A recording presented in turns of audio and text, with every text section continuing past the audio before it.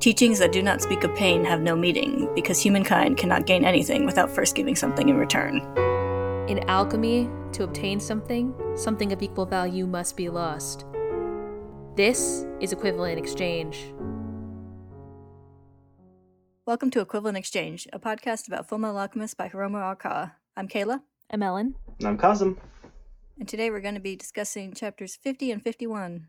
Yay! Yay! But first, we have an announcement.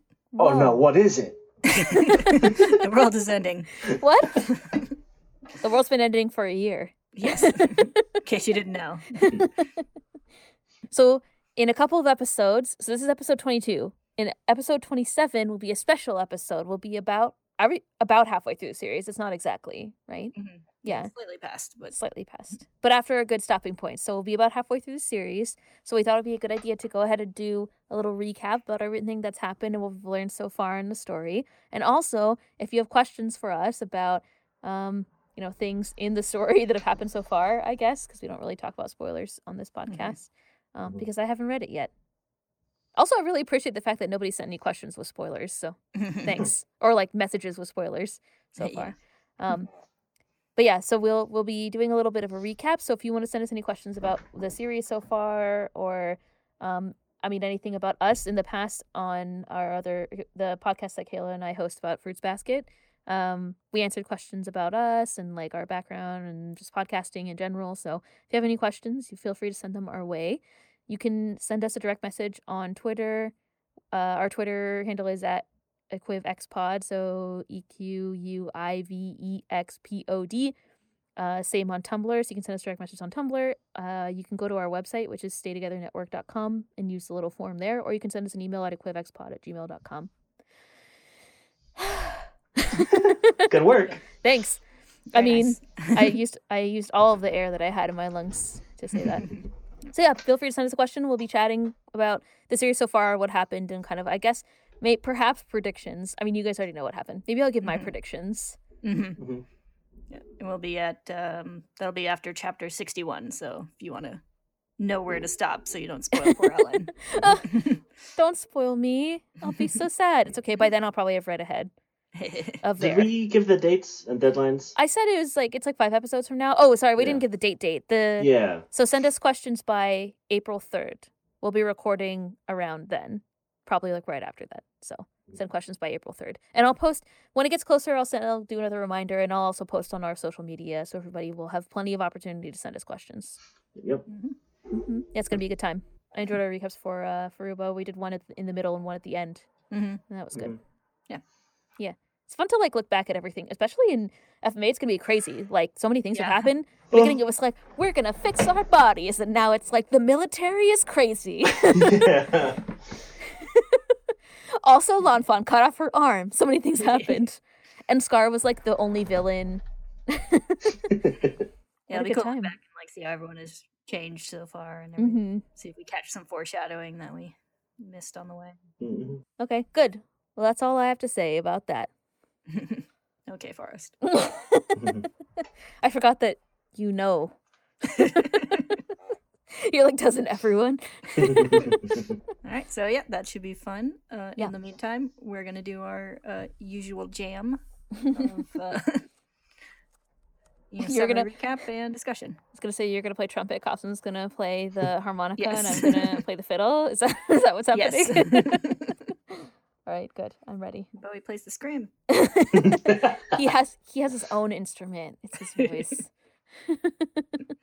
It's dulcet tones. He has the most beautiful instrument of all. Yep, there you go. So chapter 50 opens with Ed furiously attacking Envy for calling him small again. Wait a sec, I don't want to fight you, little boy, Envy says, holding up their hands. Ed swings again. That's 5 times, he shouts. Envy asks what the heck he's talking about.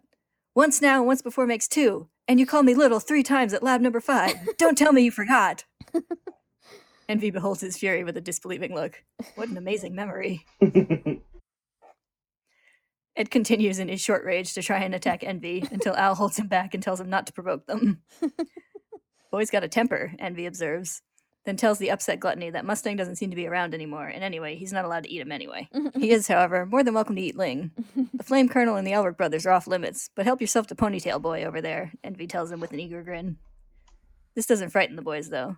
I guess there's some hope after all, Ed says. They still want us alive. And Al points out that Gluttony has calmed down a bit, too. With an unspoken plan quickly coming together, Ed transmutes a wall from the ground to separate the combatants. Ed and Al against Gluttony, and Envy against Ling. He's all yours, Ed calls out, and both sides rush their homunculus opponents. Envy fends off Ling's swift sword attacks and compliments his abilities. Now I see how you were able to cross swords with King Bradley and live to tell the tale. Thanks, he is a worthy foe, Ling says. Unlike you, who leaves his defenses wide open. Ling strikes quickly and cuts deep into Envy's side. But Envy grins. You fell for it, they say, as their right arm extends and twists to wrap around Ling's sword arm and then his neck. A clever gambit, taking the hit to go for the kill, Ling says through gritted teeth as he struggles to loosen the hold around his neck. We both know I'd never beat you man to man, Envy says. But then, I'm no man. Why limit myself to fighting like one? Envy's arm transforms further, the end becoming a hissing snake with long fangs. So, would you prefer to be crushed to death or bitten to death? Envy asks. Then their other arm becomes a sharp blade. Or would you rather I slice you to pieces?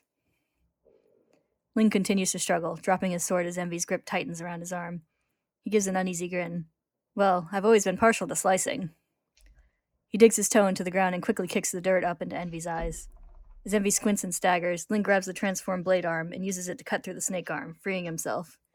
He snatches his sword back up and slashes Envy from hip to shoulder before they can recover. Envy, presumably healing from another death now, gripes that was a dirty trick. As a potential heir, I've had to deal with attacks from assassins all my life, Ling says. I had no choice but to become strong and wily. I should use wily more in my daily speech. He tries to convince Envy to just surrender and give him information about the Philosopher's Stone, but Envy is pissed off now. I won't allow a mere human to look down on me, they snarl. Never underestimate humans, homunculus, Ling bites back. Meanwhile, Ed and Elle are trying to figure out a way to contain Gluttony, without much success. They transmute a well to drop him in, but he just uses his freaky, stretchy ribcage to push himself back out. It's horrifying. Yeah. Ed, in frustration, just runs forward to start punching and kicking as usual. Go away, Gluttony complains. I'm not allowed to eat you. I want to eat the Shin guy. Al manages to get behind him and grab him by the arms. Now what do I do with him? He doesn't have time to figure that out, however, as Gluttony calmly reaches up and flings Al over his shoulders, sending him crashing into Ed, and both of them skidding into Ling's side of the battle. Come on, you two. Keep him busy long enough for me to finish off the other guy, Ling calls out, then quickly dodges another strike from Envy. He slices through Envy's thigh, and Envy crashes to the ground, landing on their back. Ling prepares to make another killing strike with his sword, but Envy smirks and begins to change shape. And with Lanfan now in front of him, Ling goes wide-eyed and hesitates. Gluttony moves in eagerly to take advantage, and then several things happen all at once. Ed mutters, "You idiot!" and runs to try and tackle Ling out of the danger zone. Envy realizes that Gluttony is about to swallow one of their human sacrifices, and jumps up to try and stop Ed. Al reaches out for his brother, and then Gluttony swallows everything in front of him. When the dust settles, Ed and Ling are gone. Envy has been cut clean in half, with the bottom half of the body rapidly disintegrating. And Al, his hand missing, is left standing alone with Gluttony. Oops, I ate them, Gluttony says, looking worried as his body begins to return to normal. Al lunges forward, grabbing Gluttony's protruding ribs and shouting for him to bring back his brother and Ling. But the ribs are already shrinking back, the void in Gluttony's stomach knitting itself back together. Too late, he says. I ate them. I just realized that Al's holding those ribs like you would hold someone by the collar. Mm-hmm. Yeah. I don't know. Well, he doesn't have a collar I at the know. time. You guys get old shoulders. That's literally holding his collar. He's trying to keep it open. Oh, that makes sense. Oh, that does make sense. Al staggers back, trembling. This can't be, he says, dropping to his knees. Big brother, no! Safely back in the city, Nox has set Lanfan up in his own home, resting in his bed with an IV hooked up to her arm. It's a shabby old man's room, but at least it's better than that shack, he says, as he tidies up a bit of the sea of decay from the floor. He adds that there are other rooms in the house, but he hasn't used them since his wife and kid left, so the neighbors will get suspicious if the lights are on. You don't want your whereabouts known, right? Oh, thank you very much, Lanfan says weakly. Don't thank me. I did my duty as a doctor, nothing more, Nox insists. He lights a cigarette and settles into a nearby chair. Just hurry up and get better. But Lanfan struggles to sit up instead. This is no time to be lying down. I must go to my prince. Don't be a fool, Nox says harshly. What can you do in your condition? Omfun looks over at him, and she catches a glimpse of herself in a mirror against the wall. She reaches up and brushes her fingers over the bandages where her arm used to be. My arm, she says shakily. It really is gone. She lies back down, gritting her teeth and covering her eyes as she fights against the tears now flowing down her cheek. Nox looks down. I'll watch your IV, he says. Get some sleep. Meanwhile, Roy and Risa are preparing for their own battle. As they change back into their military uniforms and make sure their weapons are at the ready, Roy lays out the situation. First, I need to learn who my enemies are within Central HQ. I can't force their hand just yet. I'll have to play along a while longer. Meanwhile, I'll keep looking for allies on the outside. When the time comes, the truth will spur even those who are neutral into action. The enemy might already be aware that I've come into contact with Gluttony. We must be cautious. They drive over to HQ, and as they exit the car, Roy considers the entryway that now seems to loom ominously before them. Is this the gateway to glory or the entrance to hell? He wonders. He tells Risa to wait here for him, and with a yes, sir, she moves to stand at parade rest beside the car. Should anything happen to me, save yourself, he adds. No, sir. That's an order, he insists. I can't obey that order, sir. Stubborn, aren't you? He says, frowning. An order must be obeyed whether you like it or not. You can always court-martial me, sir. I suppose I should appreciate your conviction, he says with a sigh, but then he smiles as he turns back toward the building. As you wish. I'll come back for sure, so wait for me. Risa salutes. Best of luck to you in battle, sir. He waves casually over his shoulder as he heads in, but once inside, he quickly loses that bravado as he realizes he doesn't even know where to start with this. Who am I fooling? I'm talking about overthrowing the Fuhrer, he thinks to himself as he slumps against the wall in an empty hallway. He contemplates who among the higher-ups he should start with, noting that he still hasn't even confirmed for himself that Bradley is a homunculus, so he needs to be careful about rushing in. Before he can come to any kind of decision, another officer comes up from behind and cheerfully slaps Roy on the back, shouting, "Hey, Mustang, how's it going?" Roy promptly crumples to the floor, and the man laughingly apologizes. That's right, you were hospitalized until just the other day, right? Roy picks himself back up. Are you still working at this late hour, Lieutenant General Raven? He asks. Raven says that he was called out for an urgent meeting, and then the two chat for a bit about how Roy is doing. There are those here in Central City who dislike you, he says with a friendly smile, but I have high hopes for you. Roy remembers Hughes telling him to make sure and surround himself with people who support him, and he decides to test the waters. They chat a bit more as they walk together down the hall about their shared admiration for Lieutenant General Grumman back east, where Roy recently transferred from, and how Roy is working hard to fit in the big city here. So that's why you go on so many city inspections, Raven says. Yes, sir, and to do my part to keep the peace, Roy says. During my inspections, I often chat with the citizens. Sometimes the key to solving a case can be found in the seemingly trivial gossip that is often heard in town. Raven asks him if he's heard any interesting rumors lately. Well, sir, just rumors that are so ridiculous they sound like jokes. For example, Scar was seen feeding a stray cat. Or that apparently a man has been seen around town who cannot be killed. Or that Fuhrer King Bradley is really a homunculus, sir. Raven is silent for a long moment. Then he begins to laugh, and Roy joins in, laughing with him. That's not funny, Mustang, Raven says when he's done. You're not very good at telling jokes. Roy insists that he wasn't the one who started the rumor, but Raven says that kind of gossip would be good for a tea-time chat. Our meeting is still in recess, he says, opening the door to the conference room. Come in. Roy urgently tries to protest that he would be out of place there, but Raven shuts the door behind them and loudly announces their presence. Gentlemen, Colonel Mustang just told me the most fascinating story. Listen to what he has to say. And Roy finds himself staring down a long table full of several of the military's highest-ranking officers, all regarding him coolly. Now, the joke you just told me. How did it go? Raven says. Ah, yes, I remember. It was about the Fuhrer being a homunculus. He stares down at Roy. Continue your story. Roy looks around, beginning to sweat, but before he can come up with a response, a new voice addresses him. Yes, Colonel, I'd love to hear this. The Fuhrer strides into the room. Do continue. So what if I am a homunculus? Is there a problem? Roy looks around the room in shock. He grits his teeth as sweat begins to pour down his face. Yes, now I understand what you meant, Hughes, he thinks to himself. When he said, the military's in grave danger, he wasn't talking about an external threat. This is what he was talking about. We cut back to Ed, who's lying in a pool of dark liquid in a dark, debris-filled void. He struggles slowly back to consciousness, carefully moving his limbs to make sure nothing is broken.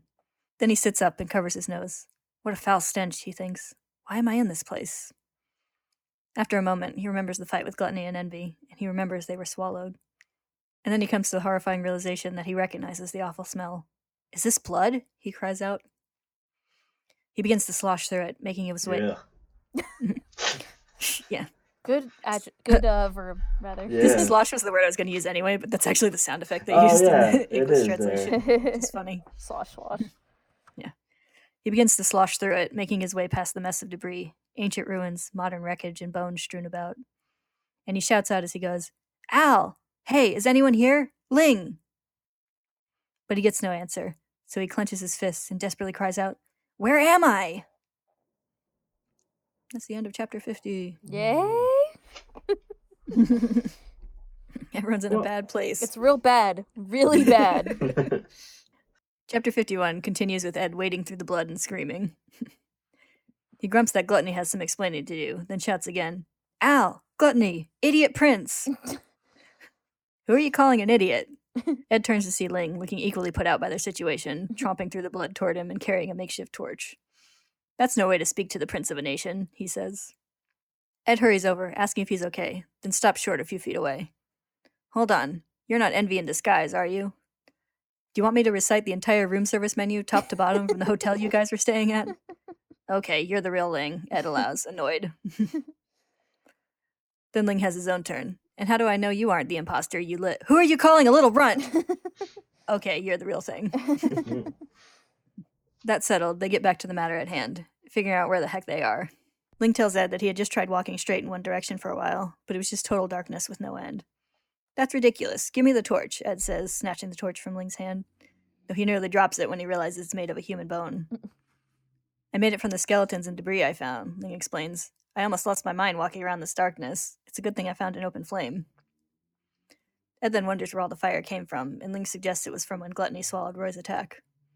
Ha, so the Colonel turned out to be useful after all, Ed remarks. He then takes a moment to grapple with the idea that Gluttony actually swallowed them, and how they wound up in this place. There's no way the inside of his stomach is this big. But Ling points out the pieces... It's a TARDIS. The girl on the inside. It all makes sense. This is the Doctor's new redecorating scheme. Yeah. He went through a goth phase in the 90s. But Ling points out the pieces of the building they were hiding out in, and Ed spots the car Risa had been driving earlier. Are we really inside a stomach? Ed says, disbelieving. I don't know, but one thing's clear, Ling answers. If Envy wanted to let that thing swallow me, this can't be a very pleasant place. Ed then spots something that immediately catches his attention, and he hurries over to pick it up. Al's hand, lying on a piece of gouged-out forest floor. If it's just his hand, then that means the rest of his body isn't here, Ed says, sighing in relief. I guess Al's safe for now. He then thinks about how worried Al must be, and briefly tries to conveniently awaken any latent psychic powers he might have to try and communicate with his brother through the armor hand. You're on your own, Ling says, distinctly unimpressed, as he walks away. With Al's hand now tied over Ed's shoulder, they keep walking and talking, trying to find an end, or at least figure out where they are. There are no stars, and Ling can't sense any living beings, so they're not outside, and all the ruins and human remains around them seem to be from different eras. I'm beginning to think that there's no exit from this place, Ling says uneasily. But Ed isn't having it. My motto is, if there's no exit, make one. Make one? Where? Ling asks. Ed pauses uncertainly for a moment, then points down. The ground. If nothing else, we know there's a floor. So a little while and a little alchemy later, they have a section of floor walled off from the river of blood for them to work with. Ed taps the ground with his foot, then reaches down to touch it. This is less like dirt and more like clotted blood, he says, rubbing some between his fingers. He stands up and puts his hands together. Let me see if I can at least put a hole in it. Rattling off the components of blood to himself, he performs the transmutation, and when they have a hole, he takes one of their torches and drops it down. They watch it fall into the darkness and wait. And wait. And wait. I didn't hear it hit the bottom, Ed says. And they very quickly decide to continue running in one direction until they find a wall instead. I really like the panels of them watching the torch fall and their faces getting smaller and smaller. It's good. Meanwhile, May is searching everywhere for her missing tiny panda friend. Oh. After calling for her from the rooftops for a while, she comes back to their camp and asks Yoki if she's come back yet. That black and white cat? I haven't seen it, he tells her. He then suggests it might have been eaten by a wild dog, which sends May into absolutely gushing tears, and he frantically says he was just kidding. Once she calms down, May begins to explain Xiaomei's backstory. Xiaomei isn't a cat. She's a panda that had a disease as a cub that stunted her growth. Because she didn't grow, the other pandas abandoned her, so I decided to take her with me. We've been like sisters ever since. We see Tiny May's memory of first encountering Xiaomei out in the rain as she continues. My family, the Cheng clan, is a low-ranking house that has almost no power within the 50 clans of the Xin Empire. Maybe that's why we were drawn to one another. We're both so powerless. In the beginning, it might have just been pity, but because we went through so much together, she's become an irreplaceable presence in my life. From a makeshift lean-to nearby, Scar silently listens in as May explains how she couldn't have gone through all she has without Xiaomei at her side, like crossing the desert into a mistress. What could be so important that you would risk your life to come to this country? Yoki asks. To obtain the secret of immortality, May answers, much to Yoki's confusion. Unless I bring back the method for attaining immortality and gain the favor of the Emperor, my clan will surely perish.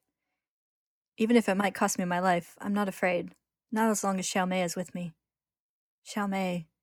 And then the waterworks begin again. While Yoki tries to get her to stop crying, Scar suddenly emerges from the lean-to, throwing his hood up over his head. There's still time before sunrise, he says. If you're going to find this Xiaomei of yours, it's better to search now when there are only a few guards. You're going to help me? May asks. I'm repaying you for healing my leg. May sniffs and wipes away her tears. He has a scary face, but he's a good person, isn't he? She says to Yoki. Well, his people, the Ishvalans, were wiped out in a civil war. I think he can identify with your concern for the fate of your clan. Scar looks over his shoulder and asks if she's coming or not, and May hurries after him. Yes, I'm coming, Mr. Yoki's servant. He tells her not to call him that, and she asks for his name. I never tell anyone my name. Call me whatever you like. Then how about Mr. X? No, not that either. Isn't Mr. X the villain in a Resident Evil game? I don't know, actually. I've never played any of the Resident Evil games. I feel like Mr. X is like a forgotten X-Men, you know? Yeah. Someone who was really uncreative when coming up with their code name. It shows up at the the academy or whatever the fuck it's called, and it's like what's your name? They're like Mr. X. Isn't there Professor X? Professor X is he's the main. Mm-hmm. Yeah, so it's just before he got his degree. Yeah. He's like, I didn't spend 6 years in evil medical school to be called Mr.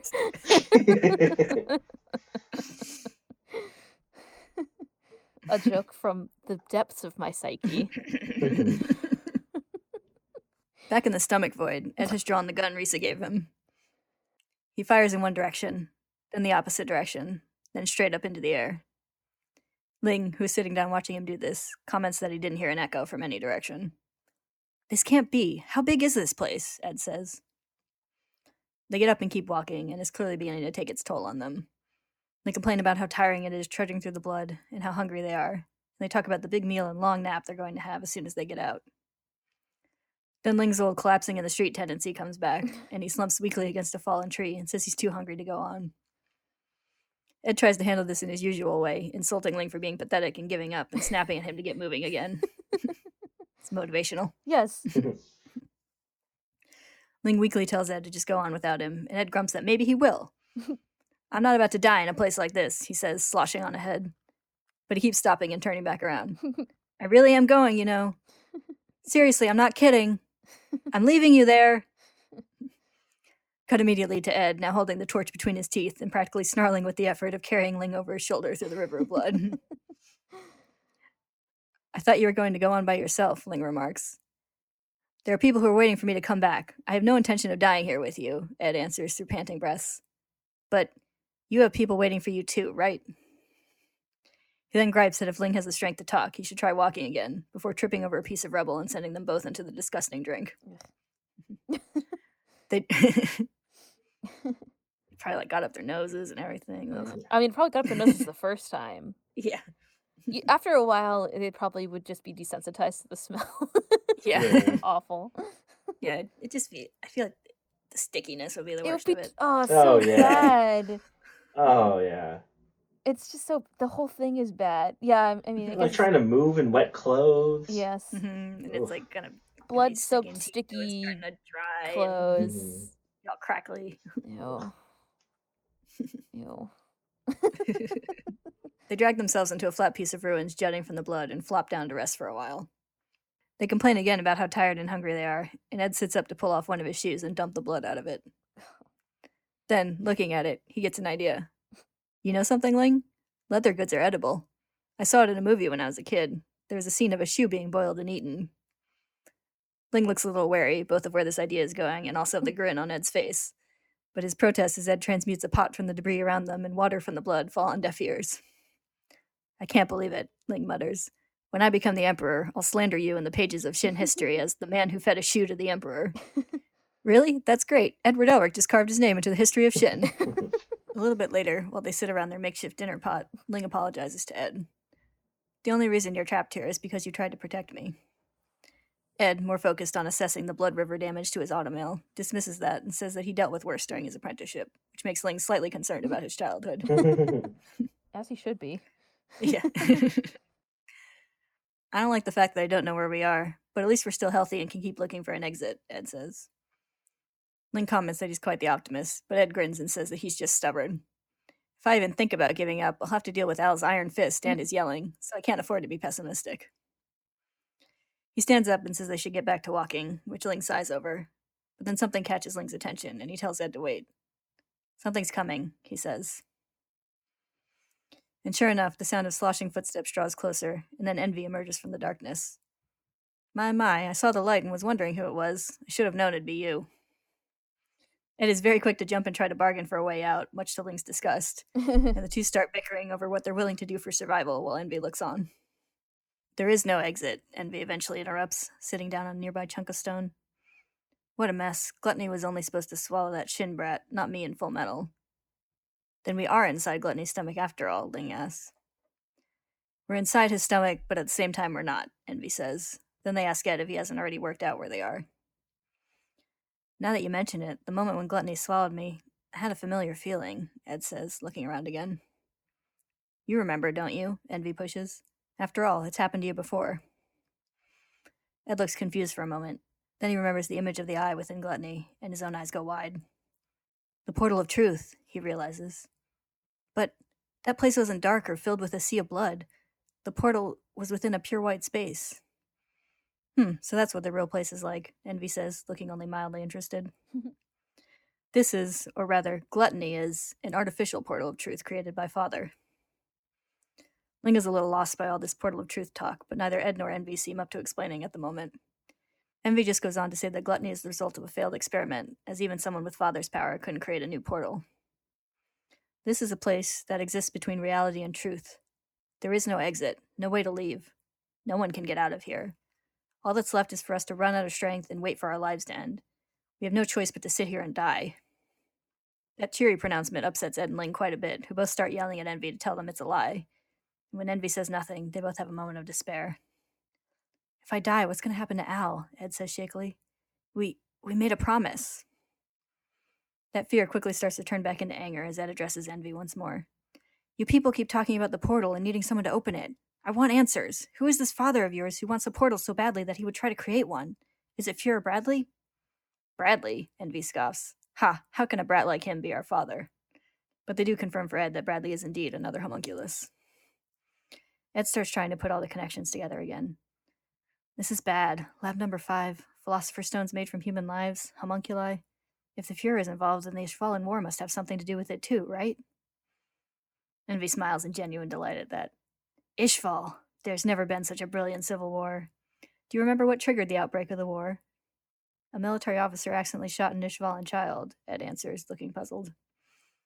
Envy grins madly, putting a hand to their chest in pride as they declare, I, Envy, am the one who shot and killed that child. Ed's eyes widen in horror, and he stares as Envy continues their enthusiastic description of events. I watched the carnage of war ripple outward from a single bullet until it consumed the entire country. It was beautiful. Humans are such easy creatures to manipulate. It was very amusing. Oh, and by the way, when I did the shooting, I disguised myself as an officer who had been against the military's involvement in Ishval.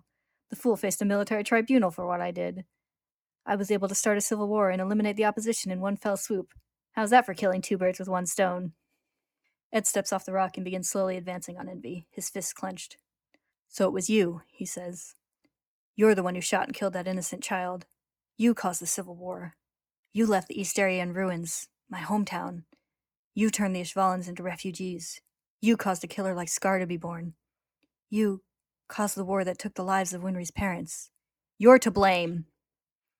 He hauls back his fist to strike Envy in the face, furious. But when the punch lands, Envy doesn't even flinch. Envy doesn't move or say anything for a moment, while Ed winces at the jolt to his shoulder and wonders what's going on. Then Envy glares at him, the sclera of one eye gone completely black. Do you want to fight, little brats? They say viciously. Envy's body begins to spark, and Ling urgently tells Ed to step back. We're all going to die here anyway, Envy says, as their body begins to elongate and warp horrifically. As a parting gift, I'll show you something interesting. As they watch this terrible change take place, Ling points out something he noticed while fighting Envy previously. The ground around their feet in the forest was oddly sunken in wherever they stepped, and in the city, Envy broke a metal fence they landed on, meaning that Envy must weigh quite a bit more than their size would indicate. And as they discuss this, Ed and Ling look up, as Envy's true form takes shape. And it's a gruesome shape indeed, huge and monstrous. It resembles a giant lizard, but with too many limbs, and, most horrifically, a writhing, dripping mass of vaguely human faces and body parts all along its neck and sides. When Envy speaks, the words come from these mouths as well, distorted and overlapping. My true form, Envy announces, and they lash out at Ed and Ling with tail and claws, sending them crashing back into the bloody pool around them. And all the voices within Envy call out, Don't look at me! Back out in the world, Al is at a loss. He sits still and silent in the forest, his head down. Xiaomei sits beside him, and Gluttony, now calmed back down to his usual state, shuffles uncertainly in front. I swallowed the human sacrifice, he says to Al, and I swallowed Envy. What should I do? I don't know, Al says, barely looking up. Gluttony fidgets with his hands nervously. Father's going to be mad. That catches Al's interest. Your father? You have a father? The person who made the homunculi? Uh-huh, Gluttony says. Al reaches his hand out to touch Gluttony's abdomen, remembering Ed wondering where all the stuff he swallows goes to anyway. There must be some kind of trick to it. After all, someone created the homunculi, Al says. He clenches his fist in determination. That's right. I don't know that Big Brother is dead. We promised each other that we'd get our original bodies back together. I can't give up on him now. It's just like the Colonel said. Don't be indecisive, don't stop thinking, and don't give up on life. He stands up and turns back toward Gluttony. Take me there. Take me to your father. Meanwhile, the sun rises over Central City, and Risa continues to wait. That's the end of chapter 51. Okay. Everyone's still in not a great place. Nope. Yeah. No improvements. Everything's actually worse. I mean, I guess no improvements from 50. Mm-hmm. I guess Ed and Ling found each other, so that's slightly improved. And they found Envy. Yeah. It's like, but then it kind of got worse. So. Yeah. I thought that Gluttony was horrifying until we read this one, and I was like, I can't even with Yeah. this. Yeah. Yeah, Envy's true form is one of the more horrific imagery in the series. Mm-hmm. Yeah. It's horrifying. Yeah, Mhm, weirdly, the panel that really freaks me out is the one where he's like completely in shadow, except for Oh, his, it's like, tail in the horrifying. foreground. Yeah, Yeah. and his like eyes and teeth glowing. Are glowing. Yeah. Yeah. The One one of that those classic Arakawa solid black images with white glowing eyes. The one Mhm. where Envy is transforming and the mouth is Mhm. super long. Yeah. Mhm. It's like on the bottom right hand corner of one of those pages. Mm-hmm. Like right. Yeah. And his Envy's arm is like the nail up, is like pointy getting and swole. it's turning black. Like that one's Mhm. horrifying. Yeah. I do love how they look up and up and up though. It's like Yeah. 3 panels. It's pretty great. Mm-hmm. That I enjoyed very much. Yeah, it's like the longer you look at it, the worse it gets. As you like look at all I the know, and there's body like a parts bunch of sticking out of it. faces, and the fact that like the Envy's voice like comes from all of the faces and stuff. Mhm. Like they're not even just Mhm. attached; they're like whatever. And if you look at them, they're all like different looking. Like Mhm. yeah, it's creepy. Some of them are like animalistic. Some of them are like people. And they're like faces like coming out of other faces. Ugh, it's and- horrifying. Yeah. Yeah, someone had fun drawing that. And the Arakawa is like tee hee Well, hee. the question is Yeah. probably had much less fun trying to copy it. So Right. it's not changing every frame. Right. That's why That's the one probably in why they, shadow is yeah. yeah. Yeah. That's probably why the like horrible faces and stuff are all like warping and twisting around. It's like Yeah. it's made to be inconsistent. Yeah. That's true. Yeah. They do seem to like move and stuff, like they're not consistent. And then yeah, some of the legs look like human legs and some of them look like animal legs Mhm. in the really detailed panel. Yeah, it's creepy. And then has kind of like a human mouth with a tongue. Oh, okay, yeah, that's in the little crease. Yeah, the I didn't first see one. it because So the front couple legs look animal-y, look lizardy. I mean, it's hard to tell. The feet are under the blood, Mhm. Yeah. Mhm. which is like horrifying, and then you kind of forget about it through the rest of the chapter. Yeah. But yeah, the back legs look like people legs. Yeah. It is good. I mean, not one aspect of it is like okay. You know what I mean? Yeah. Mhm. And I mean that in the most admiring way, you know? Mhm. Like even Yeah, Envy's it's like the regular face is creepy enough. If it was just like a Mhm. lizard with a creepy human-esque face and hair and stuff, and like that would be pretty creepy. But then it's Mhm. like, and then all these creepy other body parts are just like stuck in, Mhm. and you're like, oh, Yeah. okay. And some of them are in like shadow and really creepy, and some of them are like, I don't know. Yeah, it's really horrifying. Mhm. Yeah. So grade A nightmare. Grade A nightmare for Jar Jar. Mhm. Definitely didn't see this one in the anime. Yeah. But yeah, I do, and also Envy's insistence of always being like, don't look at me. Mhm. Mhm. I guess if I had a bunch of creepy faces sticking out of me, I might have a complex also. Yeah. Good. Great. What can we talk about this time? So many awful. Oh, a lot. The first thing in my guided discussion, as I always do, is about Xiao Mei and Mei Chang, talking Mhm. about how she's one of the lowest ranking clans. So she's not. At first, when she showed up, I thought she was somehow connected to Ling, but it seems like she's not at Mhm. all. Yeah. I forgot about Yeah. that through all the rest of this stuff that's happening, but Mhm. Didn't they actually see each other when they caught Gluttony? Didn't? Yeah. Did? I think Ling was gone by the time she showed up because he hopped in That's the car true. with Riza. Oh, okay, yeah, you might be right about that. Mhm. That's right. Yeah, I don't think they've seen each other yet. If I remember correctly, didn't Ling say that his is like 13th in the hierarchy or something? So I think yeah, something like that. Well, he's Mhm. he's 12th in line, something like that. is he 12th? I don't know. It's Yeah. it's around Yeah. that out of like Yeah. 50 or whatever. Mhm. Mhm. So he's in the top quarter, but she said Mhm. she's like one of the and lowest. She's from one of the lowest ranking clans. Yeah. Yeah. But she found a tiny panda to be her friend. Mhm. I like how even Xiao Mei gets a backstory. Like, Yeah. Mhm. I'm not opposed to it in any way. I just thought it was amusing. It's like we got Yeah. a full page of backstory on Xiao Mei. Mhm. And it's like that was surprisingly heartwarming. Yeah, I guess it was Mhm. technically backstory on Mei, but Mhm.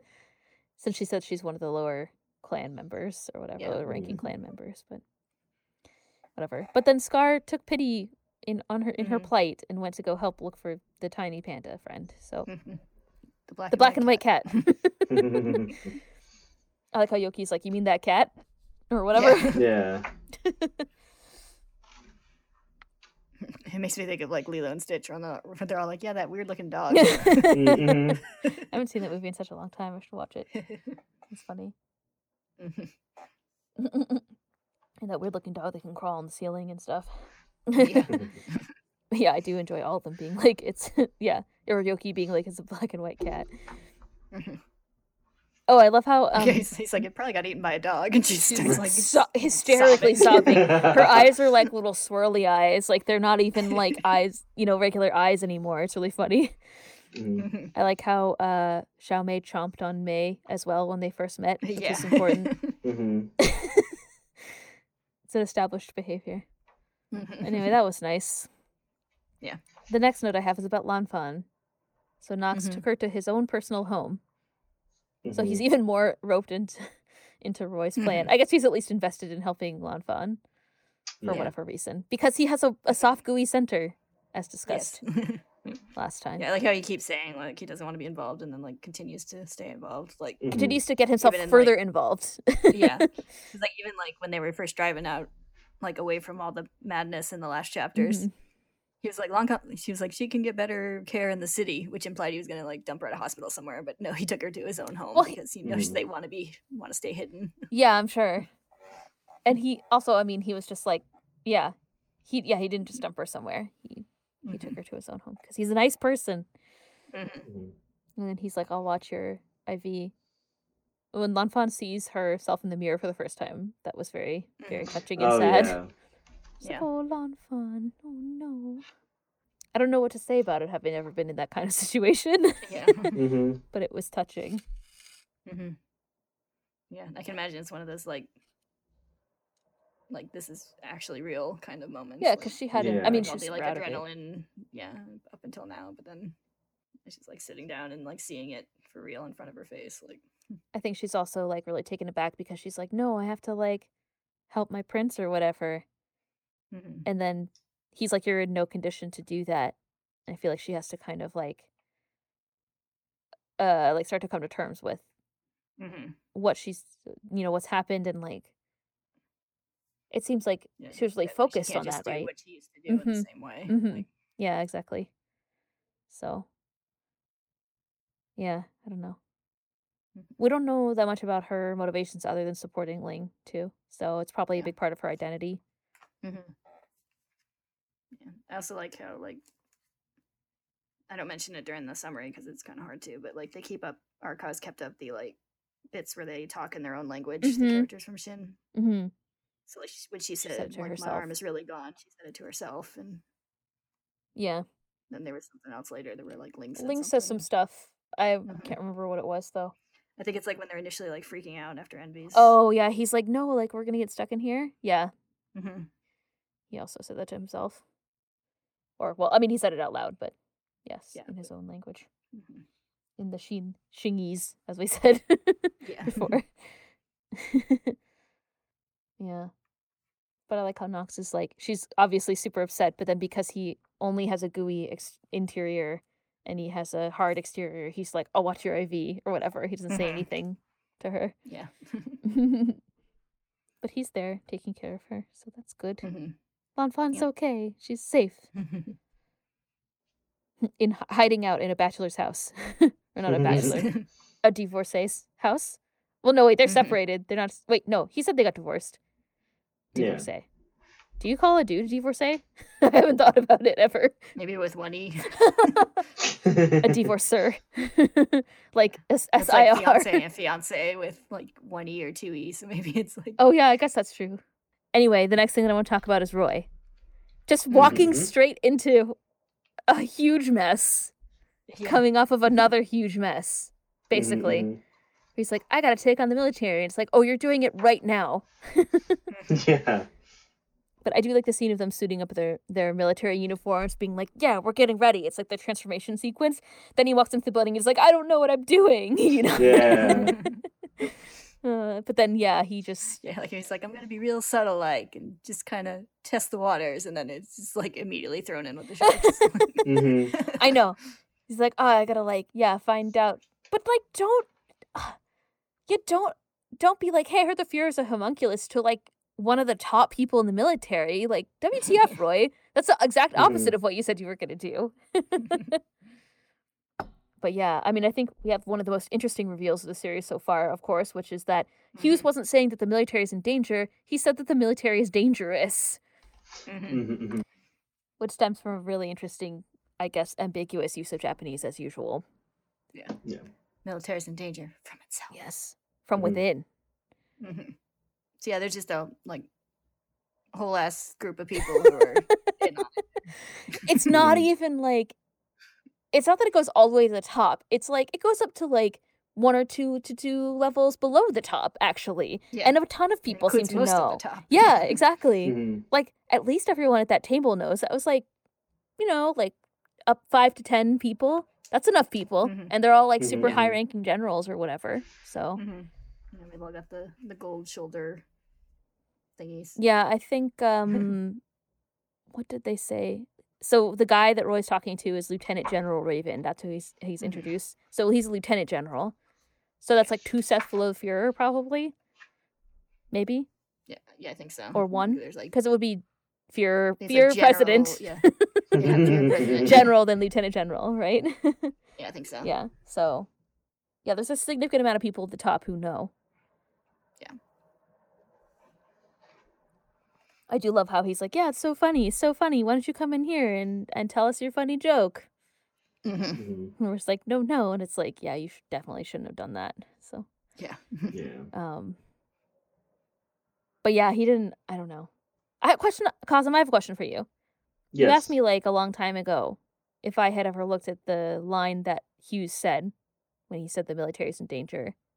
Is it Mhm. because you knew about this? Or like because you knew that it was a pun? Or were you just curious? Because they repeated a lot. I think because what made me ask you, I think, is I think you said, or maybe we were looking at like, oh yeah, that's when Hughes said something like this, and it made me think like, oh yeah, what did he I say? did know about it. That was part of it. It was the military was in danger, but like it might have been someone was quoting him, or you might have brought up that he said it. Yeah, I think we I were don't- talking about like what Hughes seemed to know that got him killed. Like, Mm, because we're like, well, what did he What say did he on say? the phone, and like, what yeah, did Roy hear and stuff like. Because all he yeah, said that sounds was familiar. and then we said Roy never got to hear it. The person who answered the phone Mhm. reported to him that Hughes said the Yeah. military's in danger. Okay. Cosm Mhm. asked me a long time ago, what did Hughes actually say in Japanese? Hughes actually said gun ga yabai, which is just gun is like military, so and then like yabai is kind of an interesting word because yabai just means like dangerous. So I feel like in my limited experience, people normally use it in a situation where they want you not to do something because it's a bad idea, right? So like him saying the military is in him saying gun ga yabai, you would expect from that the military, that means the military is in danger. But like because yabai also means dangerous, it could mean the military is dangerous. So that's why Mhm. Roy comes in and he's like, oh, now I understand what you meant, Hughes. You meant the military itself is dangerous, not that the military is in danger. So it's Mhm. very interesting. Mm. Yeah. One turn of phrase. Mhm. I find that really interesting. Mhm. Just structurally. And I've been thinking to myself, could you even say something like that in English? And I don't think you can. Yeah. Mhm.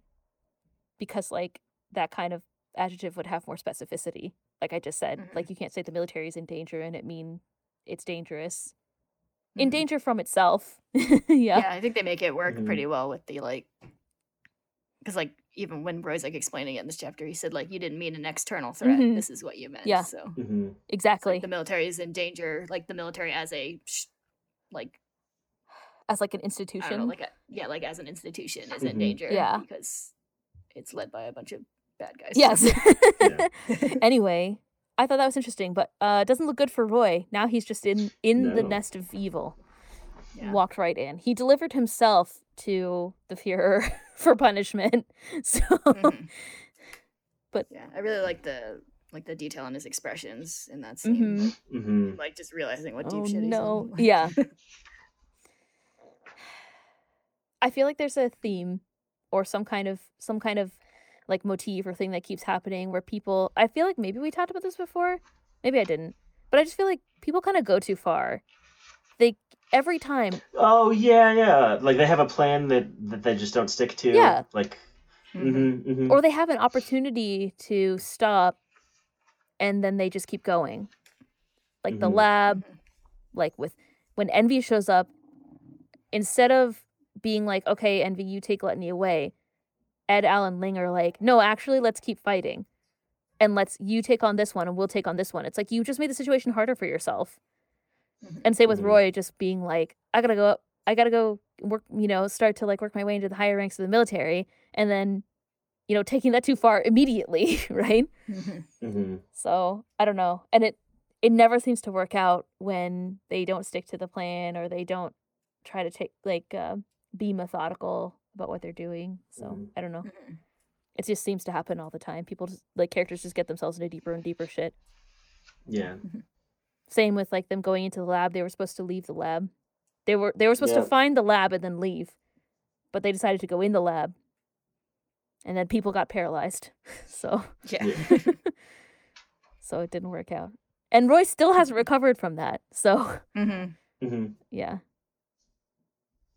As a side note, this whole scene, like this day is like the longest day. Isn't it like 12 chapters or something? Like we've been reading about this day, this fight for like at least 6 chapters now, and then it goes on for like several more.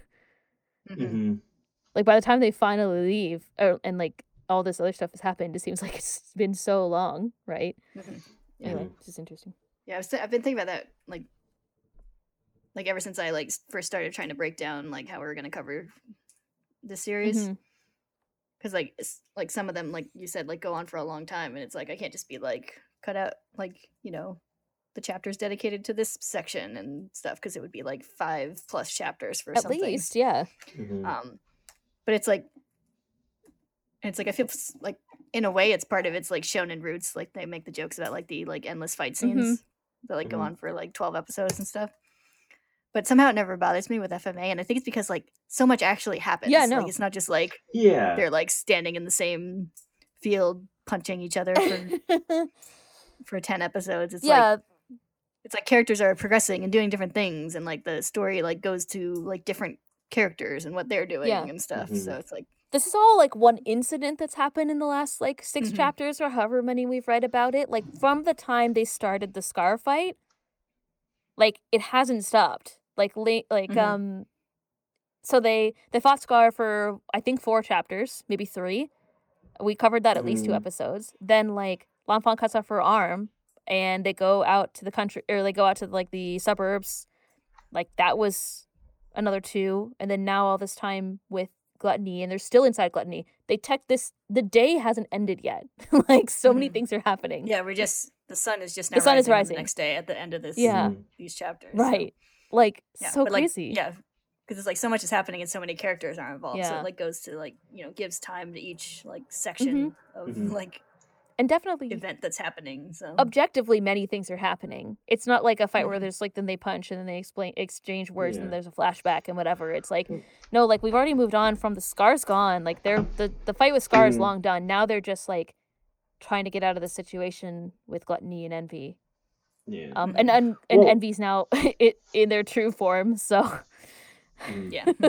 I was gonna say that it might be a deal of pacing and like a lot of transitionings happening, which is Mhm. kind of true. But I think that because like shonen can sometimes do that too, and it's the same because the protagonist will like cycle through. It'll Mhm. still be the main antagonist, but here we had Bradley and Gluttony, and then we had Scar, and then you have just Gluttony by themselves, and now just Envy. And I think because of it constantly swapping out and people are constantly shuffling. Yeah. I think that's what makes it very interesting, as well as there's all a plot and everything else going on Mhm. with it too. But it's going different places, different people, Mhm. different times, just one after another. Yeah, that's true. Mhm. Like they Yeah. are technically all different fights. It's just like I remember it just feels like it's still technically all the same time. Like it's all the same event. It's Mhm. just like so many things are happening. It's very interesting. Yeah, I really like the little exchange Roy and Risa have before Yes! he Oh yeah. walks into the lion's den Yes. too. I noticed you took a lot of time to read their dialogue in your summary. Mhm. I thought it was cute. It is cute. Mhm. Because they're in love. I like her, like, because she has so many like bits where like yes sir is like the only thing she says, and so like I had the bit where she's like yes sir, and then he's like and save yourself, and she's like no, No. sir. Mhm. And he's like, no, you can't disobey an order. And she's like, well, you can court martial me. And he's like, touche. Yeah. Like, Yeah. she's like, absolutely not. We just survived almost getting sucked into a black hole. Mhm. Also, Roy actually said the words "as you wish," so I didn't even notice. What he really meant was he loves her. It makes me happy. Anyway. But yeah, she waits outside. I like that the end of the chapter is her waiting outside. Mhm. Still, which is nice. There is a lot of I think you briefly talked about this last time. we talked about people's like backs, but I think we also talked about people waiting for people as being like a theme. Mhm. This had Mhm. multiple times. Yeah. Like Ed said it to Ling when they're inside Gluttony Yep. in the fake void or whatever, as Envy described it, and then also, like Risa's waiting for Roy. She's like, doesn't she say Mhm. I'll be waiting for you? Am I crazy? Maybe she doesn't say it directly, but Well, he says like, wait here for me. He was the one who said it. Yeah. Yeah. So in both of those exchanges, we had that. Yeah. Another big. I don't know. I guess it's a theme. I guess it's a theme. I don't know like what Araka's trying to say about it. It's just I guess like people. I feel like Araka is saying, "Waiting. I'm waiting for you. Someone's waiting on me." Is like. Maybe it's kind of this thing of like, there are maybe you feel like you have a goal that's more important than other things in your life, but there's always somebody who's there for you, or like you have Mhm. connections with other people. Maybe you don't think that that's true, like especially in like Winry's case, Mhm. or like Ling is like, I'll just give up, and Ed is like, you can't. There are people waiting for you. Like there are people who depend on Mhm. you. You are important and needed in this world. So Yeah, I think there's a general like overall theme about like the importance of like our connections to each other. that's true. Well, I guess that goes in with the whole all is one, one is all, right? Mhm. Like you're not just you, you're all the people that rely on you and that love you and all that. And so like maybe that's sort of the bigger theme. I think it's a good point. Yeah. Yeah, there's also like I feel like there's a bit of like Ed and Al like taking like what they learned from about alchemy when they were young is like just kind of at face value, and then are like as they're going on in life, kind of learning other ways it applies. And I think that like the whole like all is one, one is all thing is one of those. So. Well, okay. I just want to talk about the and when Envy shows up to the fight, when the antagonist becomes Envy, as Cosmo pointed out. So first of all, I really enjoyed that Ed remembered exactly how many times that Envy called him little.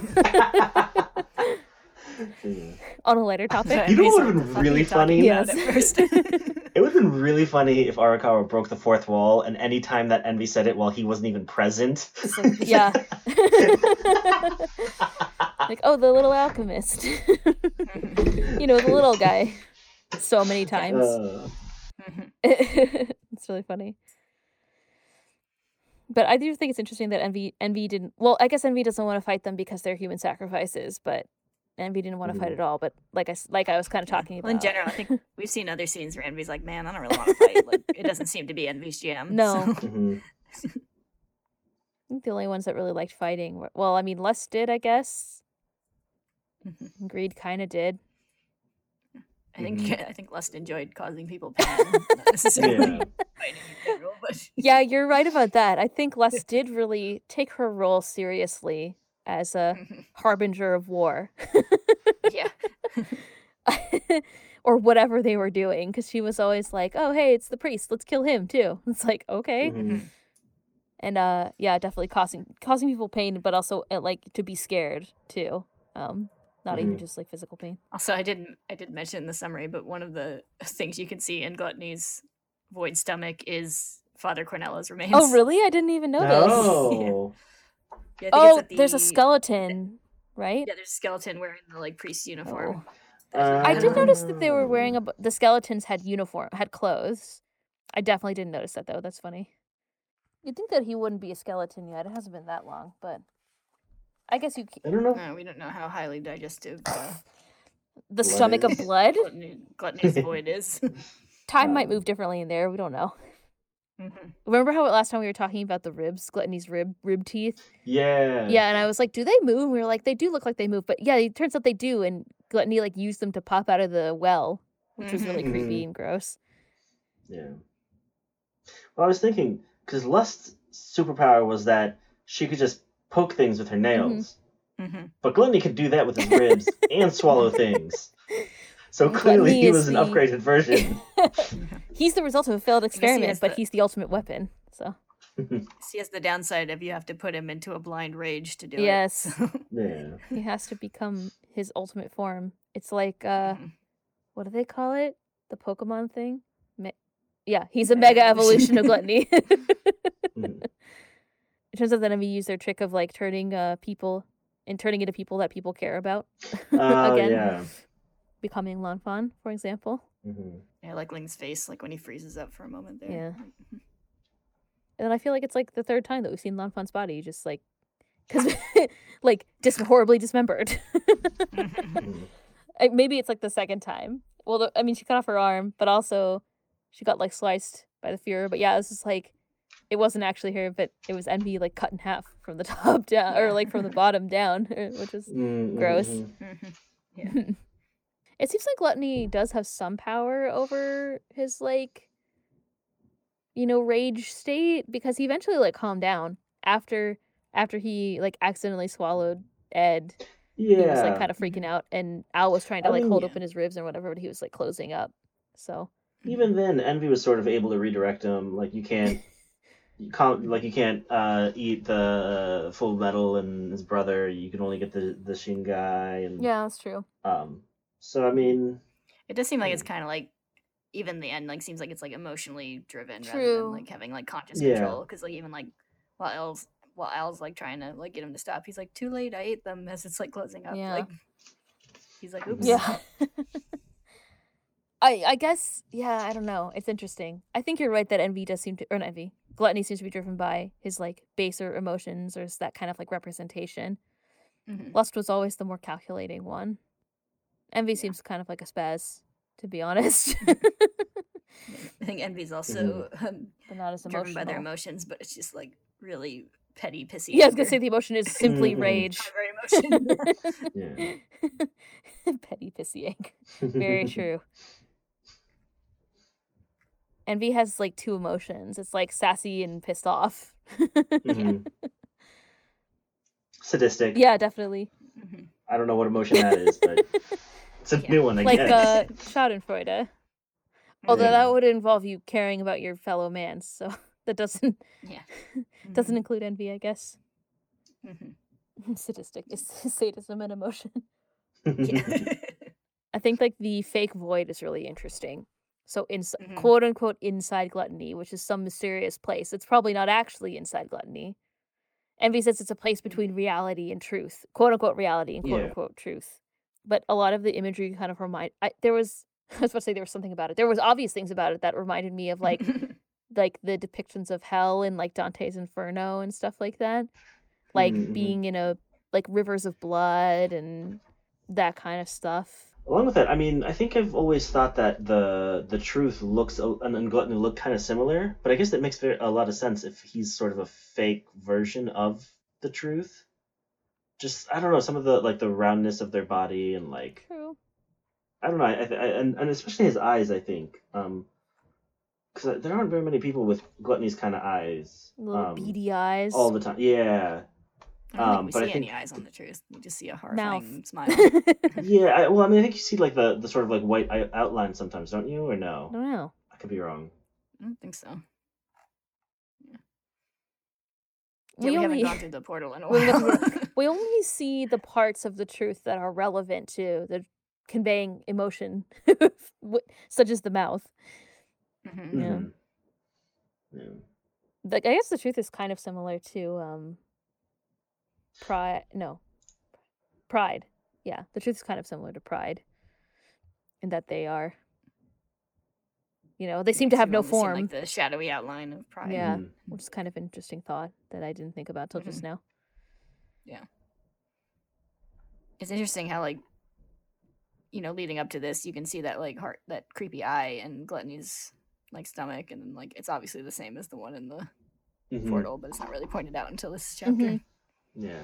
I mean, I was like, hey, it's the creepy eye again, Mhm.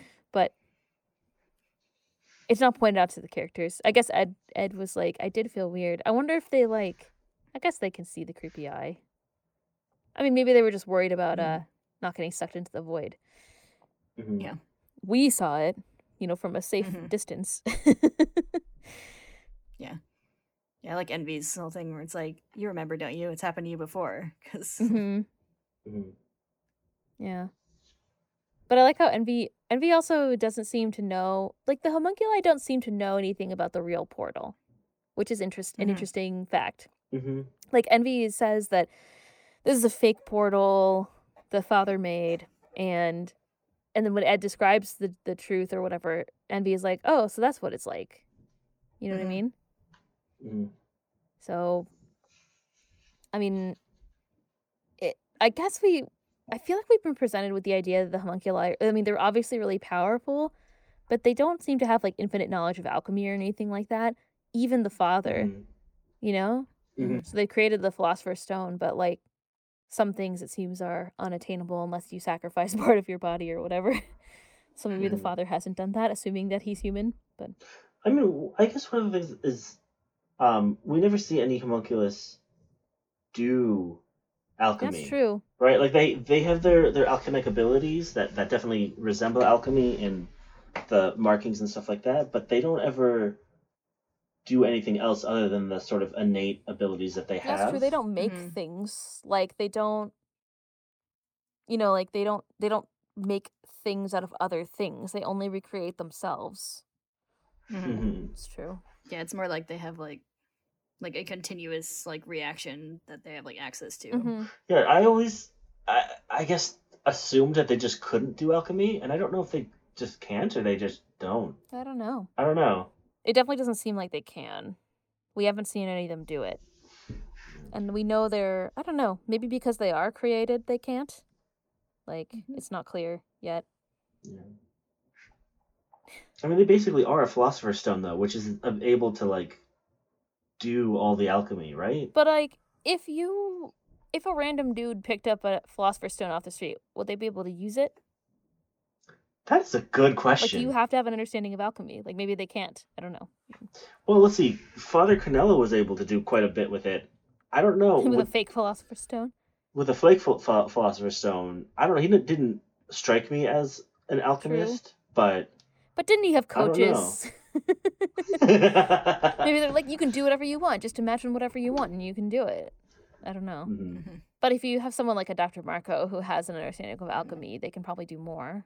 Yeah, they can probably do like some basic stuff because like when Roy is trying to use Lust Philosopher's Stone to heal Havoc, he's like, I don't know much about medical alchemy, but with this to augment my powers, like it seems like I just That's true. he's kind of like winging it, but it like Yeah. gives you like Well, access to like yeah, if theoretically, I guess it's like power.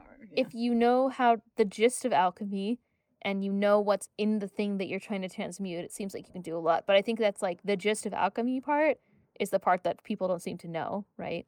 Hmm. Not everyone is Yeah. trained. It doesn't seem to be innate, at least. Yeah. I always laugh when I think about that scene where Roy's like, I don't know that much about medical alchemy, especially because when he made the fake model of Maria Ross, the Knox like sassed him about it. Oh yeah, Yeah. So it's like, yeah, you Shit. obviously don't. Yeah. yeah. He's like, well, you did make the teeth good, so I said it was her, but Yeah. so he like really focused on the teeth, but I just imagine him putting like like the bones are all over the place or whatever. Like this is really funny. But anyway, yeah, it's like no, I definitely don't trust him, especially after that. He couldn't even make a fake body. Knox is probably in the coroner's office, like fucking Mustang, like Fucking asshole. always getting me dragged into this shit. He's like, I've been looking at burnt bodies all day. Because didn't he say there was some kind of It's like he could- fire or something in a factory? Yeah. Yeah. It's like he could have just gone like, nah, I'm not doing it, but of course he Yeah. didn't. Because he knew there was a reason. Mhm. Now that's true love. Yes. Yeah, when Knox says, you It's like when he bastard. said- when he fucked up that body. He what goes, he I meant was, love you. Exactly. I believe it. There's probably fanfic for it. Mhm. He's like, I can think of worse ships. he's like, you burned the bodies. I dissected them. They're like a weird Bonnie and Clyde of like this Yeah. Ishval and Civil War. Oh, it's good times. Anyway. Mhm. Speaking of Ishval, Yeah. Oh yeah, what the fuck? Oh yeah. Everything makes sense. Hmm. Envy is so proud of that. When you I were know, reading it's like- that, I was just shaking my head because I was again completely disgusted. Just Mhm. now, Mhm. like what the hell? yeah, this like wild, like So crazy. grinning faces when he's talking about it. So crazy. Yeah. Like that's like the happiest we've seen him. Yeah. Like, It is, definitely. It's like Envy doesn't have a lot of strong emotions other than sass, as stated before. yeah. Mhm. But yeah, that time was like wild with pride. Envy, I feel like of all the homunculi, Envy is the one who dislikes or like actively expresses how different they are from people the most. Mm-hmm. Like Envy is Mhm. constantly like, Yeah. I'm better. Homunculi are better. And it's like I won't be looked down on by a human. and Yeah. stuff like Yeah. Constantly. Gluttony Mhm. doesn't seem to ever say very much other than "Can I eat him?" Yeah. Mhm. But like Lust kind Les of is said actually that, like but Les is actually like we're the same. Like true. fucking at Roy. Mhm. And then I was like, I disagree. Yeah. But yeah, she's like, yeah, we're like not so different. We're just slightly better. And Envy is like, fuck people. Yeah. And the Mhm, mhm. Führer is kind of like, I don't know about these people. I guess they're, they got something going on. Like, at least that's what it seemed like in the discussion with like Pride. Yeah. The little side chat. But yeah, Envy actively is really, I mean, so Envy was the best one for the job, that's for sure. And then on Mhm. top of that, Envy is like, and then the soldier I impersonated who was against the war got put in a tribunal. Oh, And it's like, right, yeah. really? Like on Mhm. top of all of this? I'm so disgusted. Yeah. Mhm. Yeah. But Envy's very proud of their contribution to the plan. Yeah. I still find their like deference and reverence of the father interesting. Greed was the only one who didn't give a shit, as it were. Mhm. Mhm. But Envy and like Gluttony's really worried at the end about what the father's gonna do when he Mhm. eventually finds out that he swallowed their human sacrifices or their human sacrifice. And also Mhm. Envy, I guess. Yeah. Yeah. Yeah. Envy does sometimes seem kind of like resentful, Yeah, I don't know. That is interesting. but does like, Mhm. Still pretty immediately defer to Even Yeah. father's wishes. even Wrath. So Mhm. I do feel like Envy isn't super keen on Wrath. But Yeah. definitely like does whatever he says. Mhm. Like he Mhm. went and go picked up it was like, fine, I'll go pick up Gluttony or whatever. Yeah. I mean, I I'd say like that that out bit in of this chapter where Envy's like, that brat couldn't be our father, and Ling's like, you called him a Yeah. brat. yeah. That is really funny. What were you gonna say, Cause? Of all the homunculi, I think Envy is the most likely to leave, Hmm. kind of like Greed did. Hmm. Leave it. No, you don't think so? No, I believe you. Oh, I agree. okay. I just That like was like that is a interesting. yeah. It's interesting though, because like they definitely seem like resentful and like discontent in general, but like they don't seem that independent. No. And they also Like, seem totally on board with whatever the plan is. Whatever the plan they were talking about Mhm. with Dr. Marco. The other thing that I think is really interesting is Yeah, they seem pretty eager. definitely, About it. like, I wonder, because so Dr. Marco was like, you're going to do this and that and this and that, which is all fine. But I still wonder what is, like, their ultimate goal. Like, what's their ultimate aim? You know? Like, why do they want to have a Mhm. giant Philosopher's Stone? It's like so they can live forever for what? You know? Like, what's the point? Mhm. Anyway, but Mhm. I don't. I assume that there is a deeper reason. Mhm. Well, Envy said Marco was close, but not quite there. Yeah. So I mean, there's stuff we don't know. definitely there's something that we don't know, and I find that interesting. So Envy's, whatever that is, Envy's in it for that, I assume. Mhm. But yeah, Envy does seem like not happy about having to work with everyone, but probably on board with the Mhm. plan. That's the vibe Yeah. that I get. I mean, maybe they just having a lot of fun, sort of with the chaos that True. they're making, all the fighting and all that. So Yeah, well, based on this conversation, that's definitely Yeah. true. yeah. So maybe it's a FOMO sort of Yeah. deal. FOMO. Envy's like, can we? yeah. Envy's like, maybe if I stick around, I can start another Yeah. war. That was pretty Mhm. great. I want to do that again. It's like, what? I feel like their code names, not code names, their names. Envy, Lust, Mhm. Gluttony. Like Lust? Was Lust really lustful in the end? I've seen people say it's more of a bloodlust. I believe rather that. than like classic lust. Oh, that makes sense. Mhm. Mhm. Mm-hmm. But still. And then like Envy, what Yeah. is Envy? I mean, Envy is kind of how did you describe it just now? It was good. It was just kind of like pissy angry. That does seem like Mhm. Envy, I guess, in a way. Yeah. I Envying think other they're people's kind of like, positions. I think the like spitefulness Yeah. of Envy is kind of like characteristic of Envy, Envy. the emotion. Mhm. Yeah. I mean, Like I think Hmm? like we've seen, I think they're like envious of like people having like higher positions in definitely. the group. Like Oh yeah. why they were so mad about like Wrath having the like greater responsibility and everything. Mhm. hmm Even though they're not super independent, as stated. Yeah. Yeah. Yeah, I guess it's kind of both. That is, I also think, characteristic of Envy, where you're like, you can't Mhm. really function by yourself, but like, Mhm. you want more. Yeah, it's like you want something that you can't have when Mhm. sometimes you can't have it because it's just not in your like wheelhouse. Yeah, Like, exactly. Exactly. Mm. That's true. I mean, Gluttony's kind of the most obvious one, what with the Mhm. eating, but Yeah. yeah, Greed too had a yes. Yeah. like Greed was straight up like, Yeah, I I'm want to have greedy, I want followers and shit. everything. Like, Yeah. Yeah. And he wants it now. yeah. He wants a golden goose. Mhm. That's how he got kicked out of the father's residence. Is he wanted too many Mhm. things, and he climbed into the he fell down a tube into the like Philosopher's Stone goo. Yeah. Then the Oompa Loompas came out and sang about it. It was a whole to do. I mean, it wasn't as much of a choice as maybe in Like an inevitability. the chocolate factory. Yeah, He was just but stuck in the Philosopher's Stone vat, like Like Augustus. Yeah, exactly. He's like, let me out. Bang on the tube. Yeah, that's where I was going. yeah. That's the trip we're going on today. But yeah, anyway, well, that's great. Great. Mhm. Thanks, Envy, for starting a whole Yeah. war or whatever. I'm sure nothing bad happened. Mhm. Ugh. And yeah, and that seemed to make Ed very angry, Mhm. Mhm. which is kind of interesting. I mean, obviously we know him to be a good, just person, but I feel like this Mhm. was like, and I guess he knows people who were personally involved in the war and stuff like Yeah, that. it's like I So think Yeah. it's like coming off so fresh off of the like Scar Winry conflict. yes, Mhm. Has like made that especially like a sore point for him right Mhm. now. Like, because like he specifically says like Mhm. you made a killer like Scar. Yep. You caused the war that like killed Winry's parents. Yep. And like, Mhm. Exactly.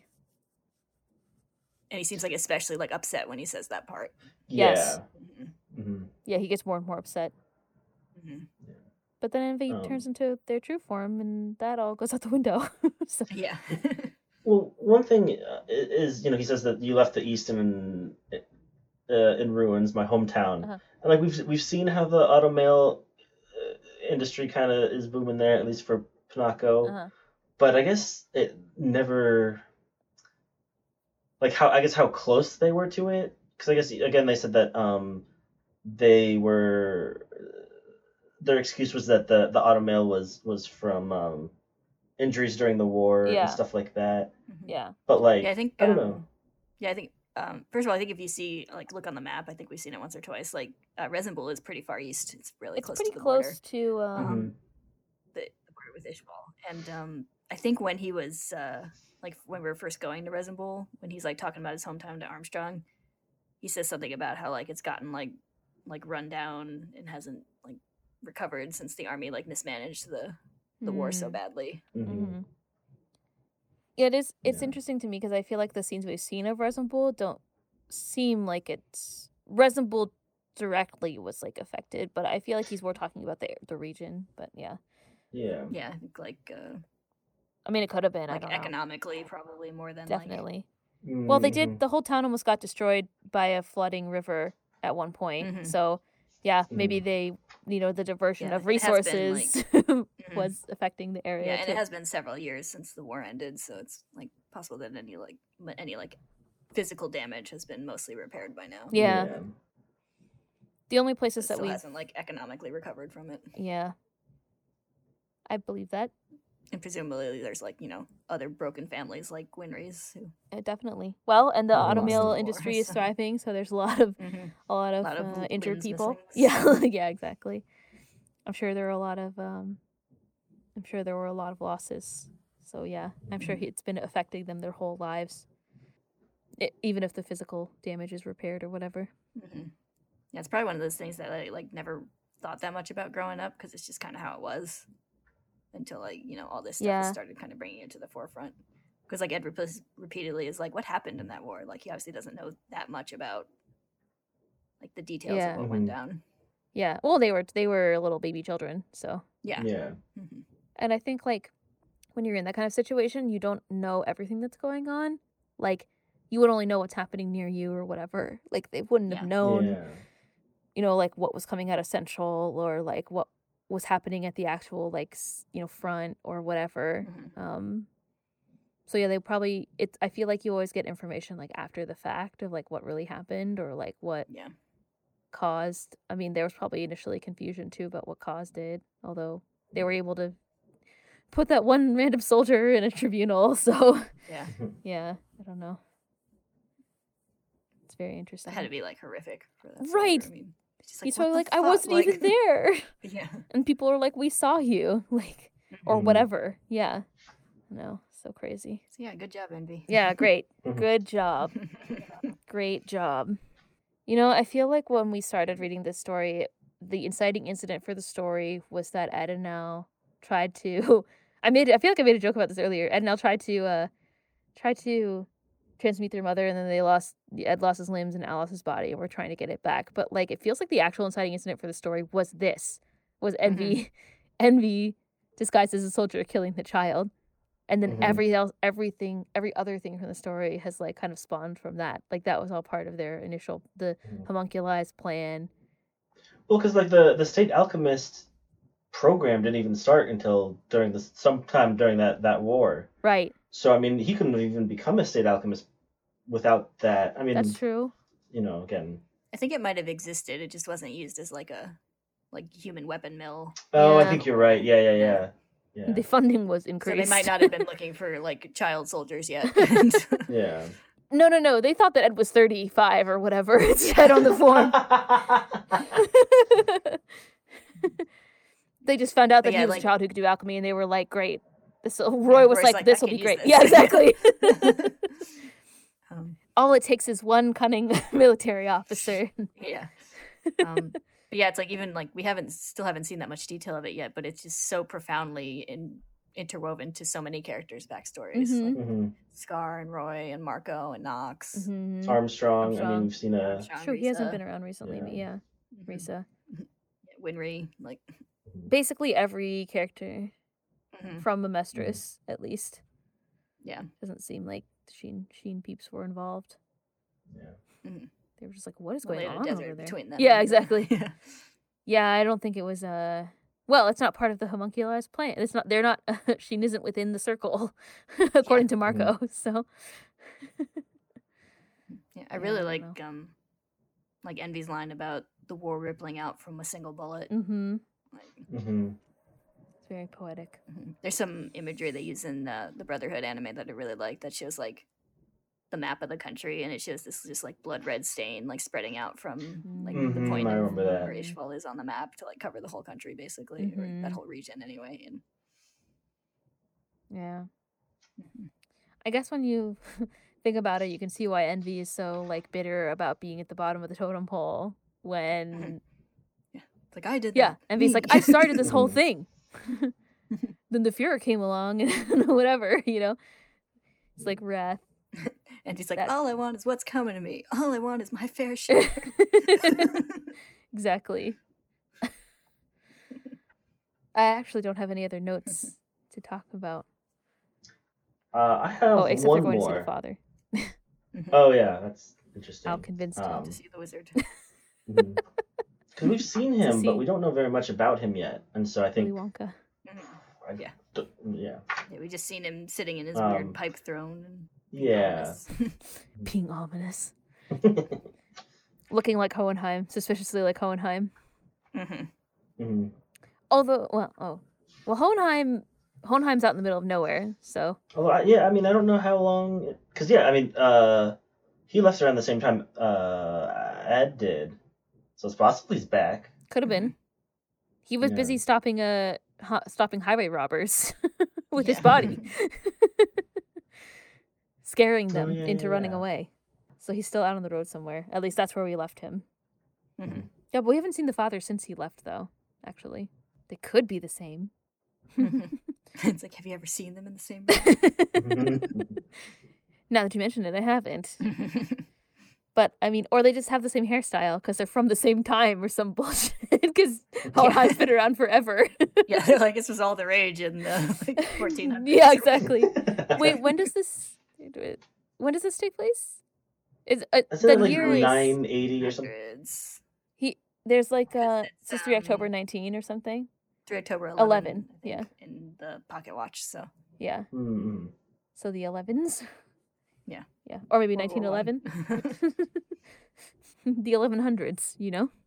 Yes. Do they follow? Because like, are they in the 1800s and not like or? I mean, Because I think I always thought it was like 800 something, and like they just had a different calendar start year or something like that. I think we see it say like 19 something on Do we? somewhere. on some like paperwork or something. It's definitely like and it's sort of roughly parallel to that Yeah. time period in the real world based on like the cars and stuff. technology. Mhm. Yeah. It's like it's like a weird like AU 1900s. Mhm. Mhm. It's an AU 1900s where you can wear miniskirts and have mechanical limbs that are connected to your nerves. Mhm. And then in the real 1900s, they were like, "What's a germ? That's not Yeah. real.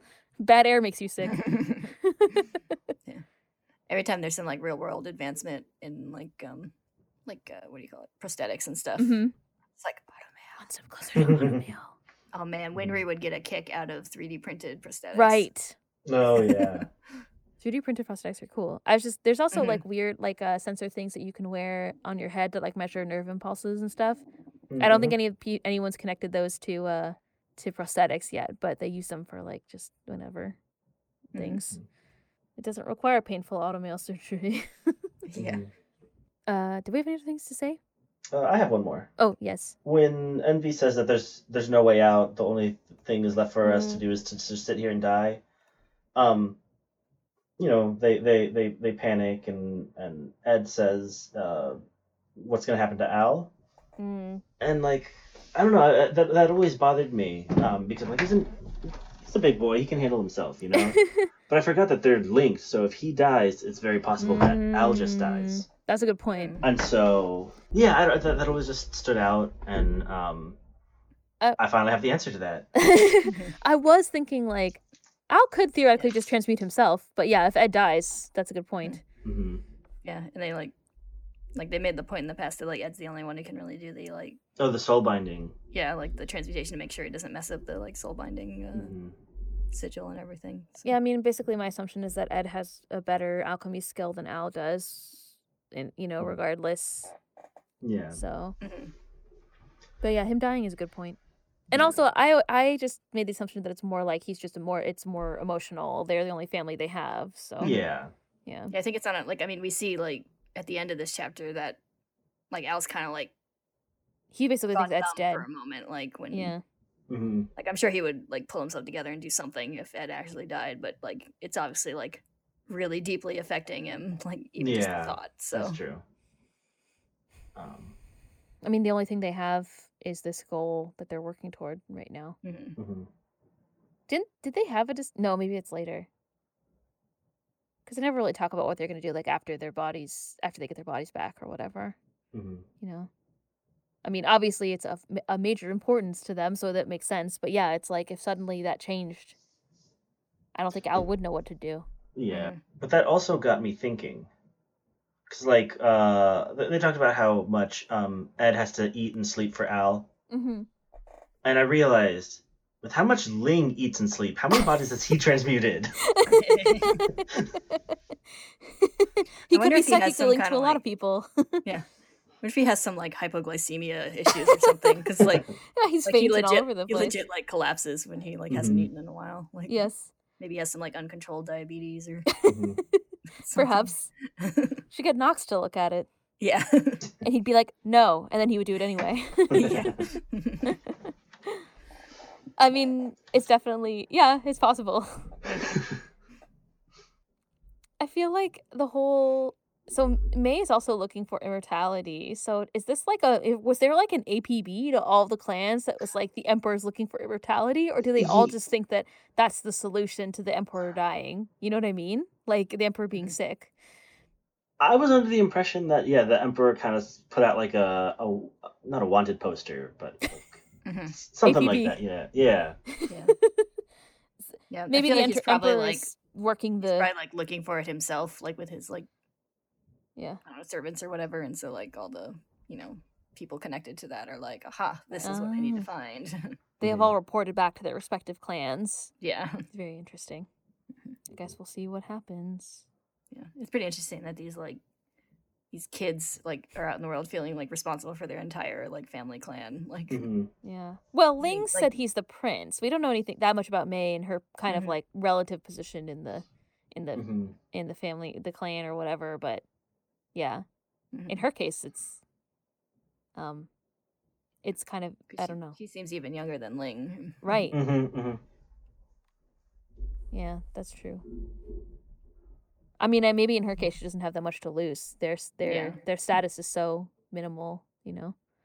But yeah, it is interesting that I mean, always kids are always the ones who are Yeah. worried about the fate of their their whole clan or whatever Mhm. in stories like this. It's interesting in general that in FMA there are a lot of adults like doing stuff too. Like we have like Roy and Riza and like all the Mhm. military people. Like it's not like everyone in the story is a teenager or like all the main characters are teenagers, you know, Mhm. like a Harry Potter situation, Yeah. Yeah. you Yeah, know? it's like the adults are like competent and doing like their own things too. Yeah, it's more just like I guess the feeling is like the situation that they're all in necessitates the kids Yeah. being involved in things, Yeah. right? Like Ed and Al are truly the only ones who can restore their bodies. There's Mhm. nobody else who can fix them. At Yeah. least that's what it seems like. That's the idea we're presented with. Mhm. Maybe Hohenheim. Yeah. Yeah. He's like, I can't do anything for you as a parent, especially not give you legs back. But yeah, it seems like they're the only ones who have the skill. I feel like it's been demonstrated they're the only ones who have the skill to do it. So Mhm. they kind of have to do things themselves. So they have all these people who are sort of like supporting them, like Ed said, in the desert. Mhm. Yeah, and then just like by virtue of the like wider plot, it's like everyone's been involved in like Mm-hmm. different ways, and so Mm-hmm. like they can't just like go home and do nothing about it because they're just already involved in this like horrible deep military plot. So Yeah. Ling's rationale makes sense to me. Like it's plausible that he's the one in charge of like because of his status, he feels like he needs to take Mhm. care of his opinions because he's always the one who's like a king can't be a king without people, you know, without Yeah. his subjects. Mhm. So maybe he feels like he needs to be personally responsible.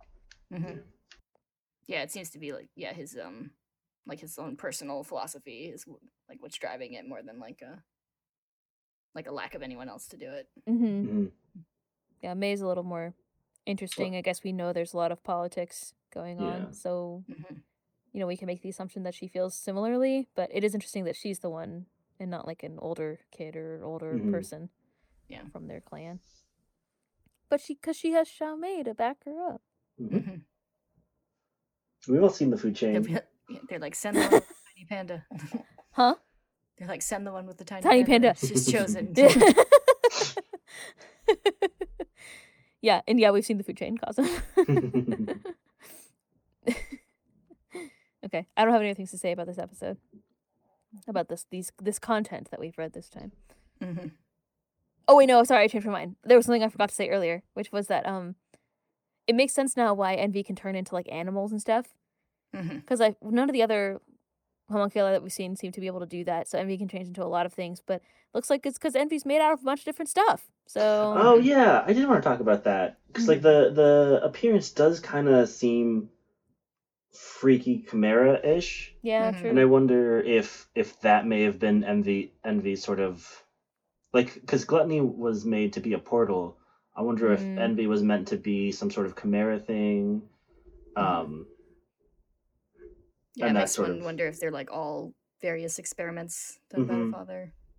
They do seem to have like a purpose, all of them, Mhm. and like Mhm.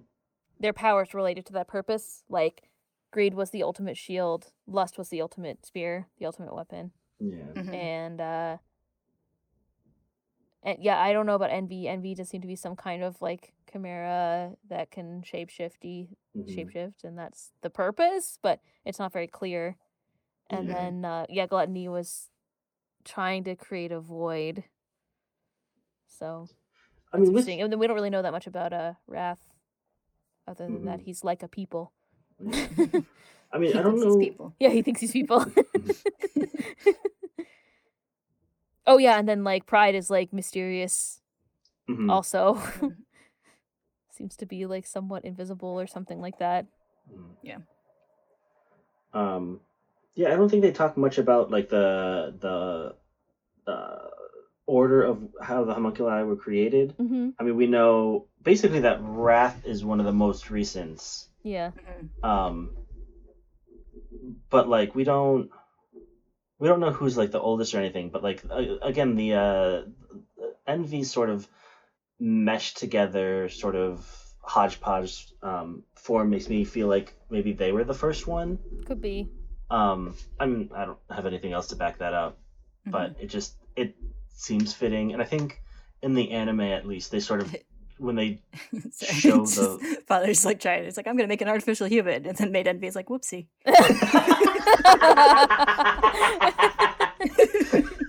It's like, oh, that wasn't even close. Maybe next time will be better. And Envy's like, what? Yeah. It's like, Don't no wonder look at Envy's got a me. complex. Yeah. Yeah, I know, right?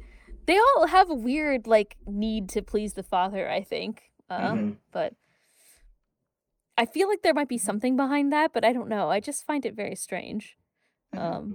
But like I don't know if it's just like supposed to be just how their characters are designed or whatever, but like One thing I just thought of, looking back to the scene with Greed when they were all, crucifying him. yes. Mhm. No. He was just on a big flat piece of Yeah, just round a chunk of stone. rock. It had nothing to do with crucifixion. What are you talking about?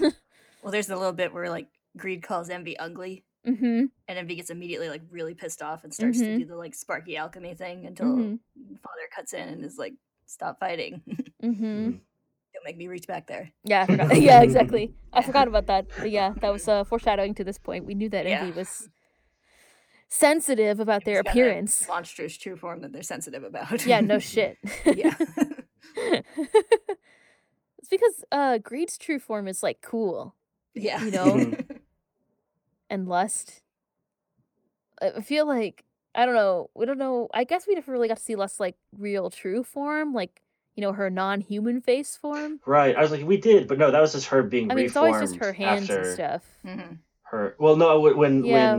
she was reforming around the Philosopher's Stone, Yes. because that definitely seems like what a true form would look like. But nope, that was just Yeah. her rebuilding herself. Yeah. She does seem kind of like if we're theorizing on the like order of creation, she does seem like a more like refined Mm-hmm.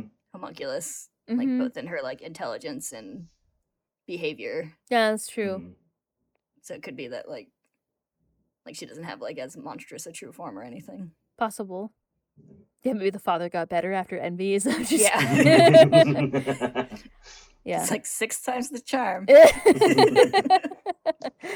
Yeah, what was that like being like just the three of them, Lust, Envy, and and Gluttony, and be like, I have a feeling there's going to be more soon.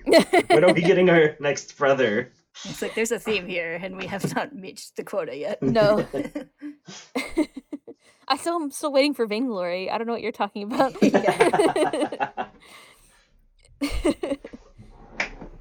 Yeah. And then I mean, like with Wrath, we know he's a homunculus, or he's not a human at least, and he like is the most refined of all. Mhm. Mhm. He seems to blend in the best and doesn't have the like weird, like the like Ling and Lanfan couldn't like sense Mhm. the Mhm. like Philosopher's Stone in him or whatever. So Yeah, he seems the most human in both like form and function yeah. Mhm. at the moment. So. He doesn't seem to have a true form, at least that we've seen. So Mhm. or maybe perhaps we haven't seen it yet, but yeah. Yeah. True form. It just Mhm. seemed like Because yeah, like Lust and Wrath are the only ones we see like interacting with the human world on any kind of True. like long term. Because we saw Lust was like Dating Havoc. for a Mhm. while. And I think she was interacting with like the people Cornello. in Cornello and Yeah. and like different other people, I think. Mhm. Yeah, whereas like Envy just kind of pops in briefly to, And- take on a form and fuck with people. Yeah, pretty much. Greed was interacting with people too. He actually had like friends, like chums. Mhm. Yeah. Yeah, but they all knew he wasn't human. Exactly. Mhm. And well, they all felt like they probably weren't either. Yeah. So Mhm. yeah. They had All the a peop- shared all the camaraderie. people he was friends with were also horrifying secrets kept by the military. Mhm. Yes. Good old military. Well, I mean, yeah. Well, turns out they all know about everything. So Mhm.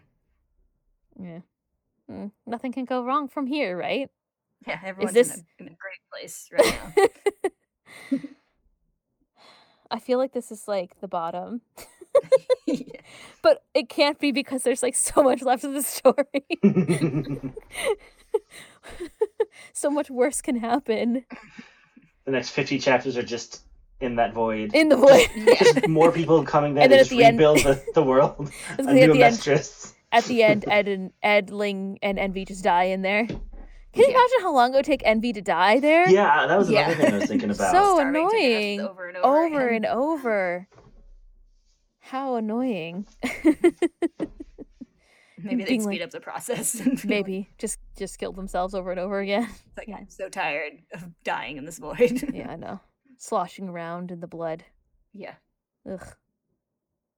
If it was truly a void, you don't think that it would like fill up with blood or whatever, Anyway, whatever. I guess it's because it's fake. It's like, the void is bottomless. How can you fill it with blood? Blood. It's very, very deep, all right? It has a walkable bottom. I mean, like the truth void had a quote unquote floor, so it had a quote ground of some kind. Yeah. I don't know, mystery. Yeah. Ed didn't try to transmute a hole in the truth void. He had other things to do. Yeah. He's a little distracted. Yeah. Also, like, I mean, I feel like the void, the part that we saw was like outside of the door. This is theoretically through the door, right? Mhm. Like the door being equivalent to Greed's gut. Mm. So, yeah, within there, who knows what's in there? They all got like torn apart in their memories and stuff. Mhm. Like Yeah. their souls got all jumbled up. In theory. So, yeah, a lot of things happened. Maybe there wasn't a floor. It's all metaphorical light bullshit or whatever. Yeah, maybe they were all just falling with no wind resistance. It was all a dream. Yeah. A horrible dream. They were all in a coma for the last 10 years. They actually all they used like this weird like a sedative to keep them asleep, and they've gone deeper into the dream space now. Yes. Time is now moving more slowly for them. Only one more level until they get to limbo. Isn't that what they called it? Oh. Yeah, that is what they called it. I Yeah. don't remember. Only one more level till they get to the I have to go beach. deeper. Yeah. Someday they'll be able to actually inception gluttony into like lust, like envy, or not. They'll be able to inception gluttony into being like Mustang wasn't the one who killed Lust or whatever. Yes. It was all part of the plan. They'll be able to inception in like Wrath into being like, you want to overthrow the plan, the homunculized plan. Mhm. Okay, well, good. I'm done with. Obviously, we're out of material. Okay, well, good. What are we going to talk about next time? Oh, yeah, we gotta do that. Yeah, Yes. we have to sign off. We have to say goodbye. Mhm. It's like we're going to talk about more Void. Probably. I assume chapters- that. Chapters 52 and 53. Whoa. A little bit longer on the 2x2 train. Yeah. Yeah. 2 by 2. I was like, but that's not longer. That's exactly the same. Still 2 chapters. That's what you're saying. Yes. Yeah. So, yeah. Thank you all for listening. Send us your questions, comments, concerns for our Complaints. special episode. Maybe not that many concerns. Yeah. Keep your complaints to yourself. This isn't an open format. I mean, You can send them, but be nice. You're delicate. yeah, we're like soft and gooey on the inside, like Nox. Yes. Yeah, send us your questions. I'm excited. I'm looking forward to it. Our Frugal Mhm. episodes, equivalent episodes, were always good. So Yeah, should be fun. it was fun. All right. So yeah, send us your questions and do the reading for next week. We will see you. Yep. See you then. Bye-bye. Bye.